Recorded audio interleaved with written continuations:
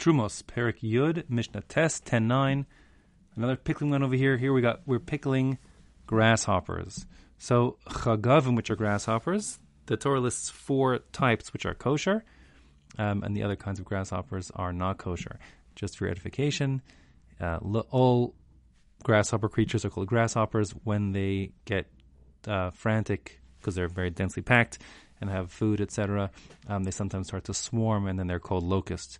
But it's the same thing. So here, chagavim grasshoppers. So we're talking about pickling kosher grasshoppers and not kosher grasshoppers together. And the question is, if the taste from the not kosher grasshoppers will be leach out and into the kosher grasshoppers, making them not kosher, like we saw in the previous Mishnah about kosher and not kosher species of fish. However, when it comes to grasshoppers, things are different.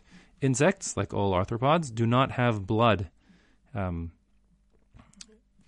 have what's called an open circulatory system, and what comes out of them is not red; it's kind of greenish. It's like a liquid that does oxygenate their body, but it's not with the hemoglobin that we have, the iron-based molecule that's nice and red. It's actually something called a hemolymph, technically, which is green when oxygenated. In any case, Chazal also made this observation and thought that whatever juices there are inside of a grasshopper, like any other insects, is just it's just general moisture and not part of the grasshopper. And that being the case, the Mishnah says, chagavim tameim shenichbashu im chagavim tahorim. If you have kosher and not kosher species of grasshoppers pickling together, lo paslu es tziram. The tzir, the brine in which they're pickling, doesn't become forbidden at all, because whatever liquid is leached out of the not kosher grasshoppers is just junk, lichluchus, liquid, filth, whatever it is, but not kosher species. Hey, Reb Tzadok actually testified al tzir chagavim tameim that the juice that leaches out of not kosher grasshopper species is actually shu tahor, totally kosher.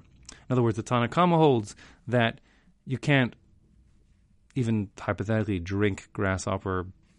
If you squeeze a grasshopper and get some juice out of that, you cannot drink that. It's not kosher, but in the tarovas, in a mixture, it's not going to become usur. Whereas Rabbi Tzadok is saying, no, the liquid itself, it's maybe disgusting, but it's not, it's like licking sweat off someone's face. It's not kosher, not kosher. You don't have to worry about, it's not part of the animal. And the halacha follows Rabbi Tzadok, that whatever nasty liquids get crushed out or squeezed out of grasshoppers is not considered, even not kosher grasshoppers, is not considered to be grasshopper, and therefore it's not kosher.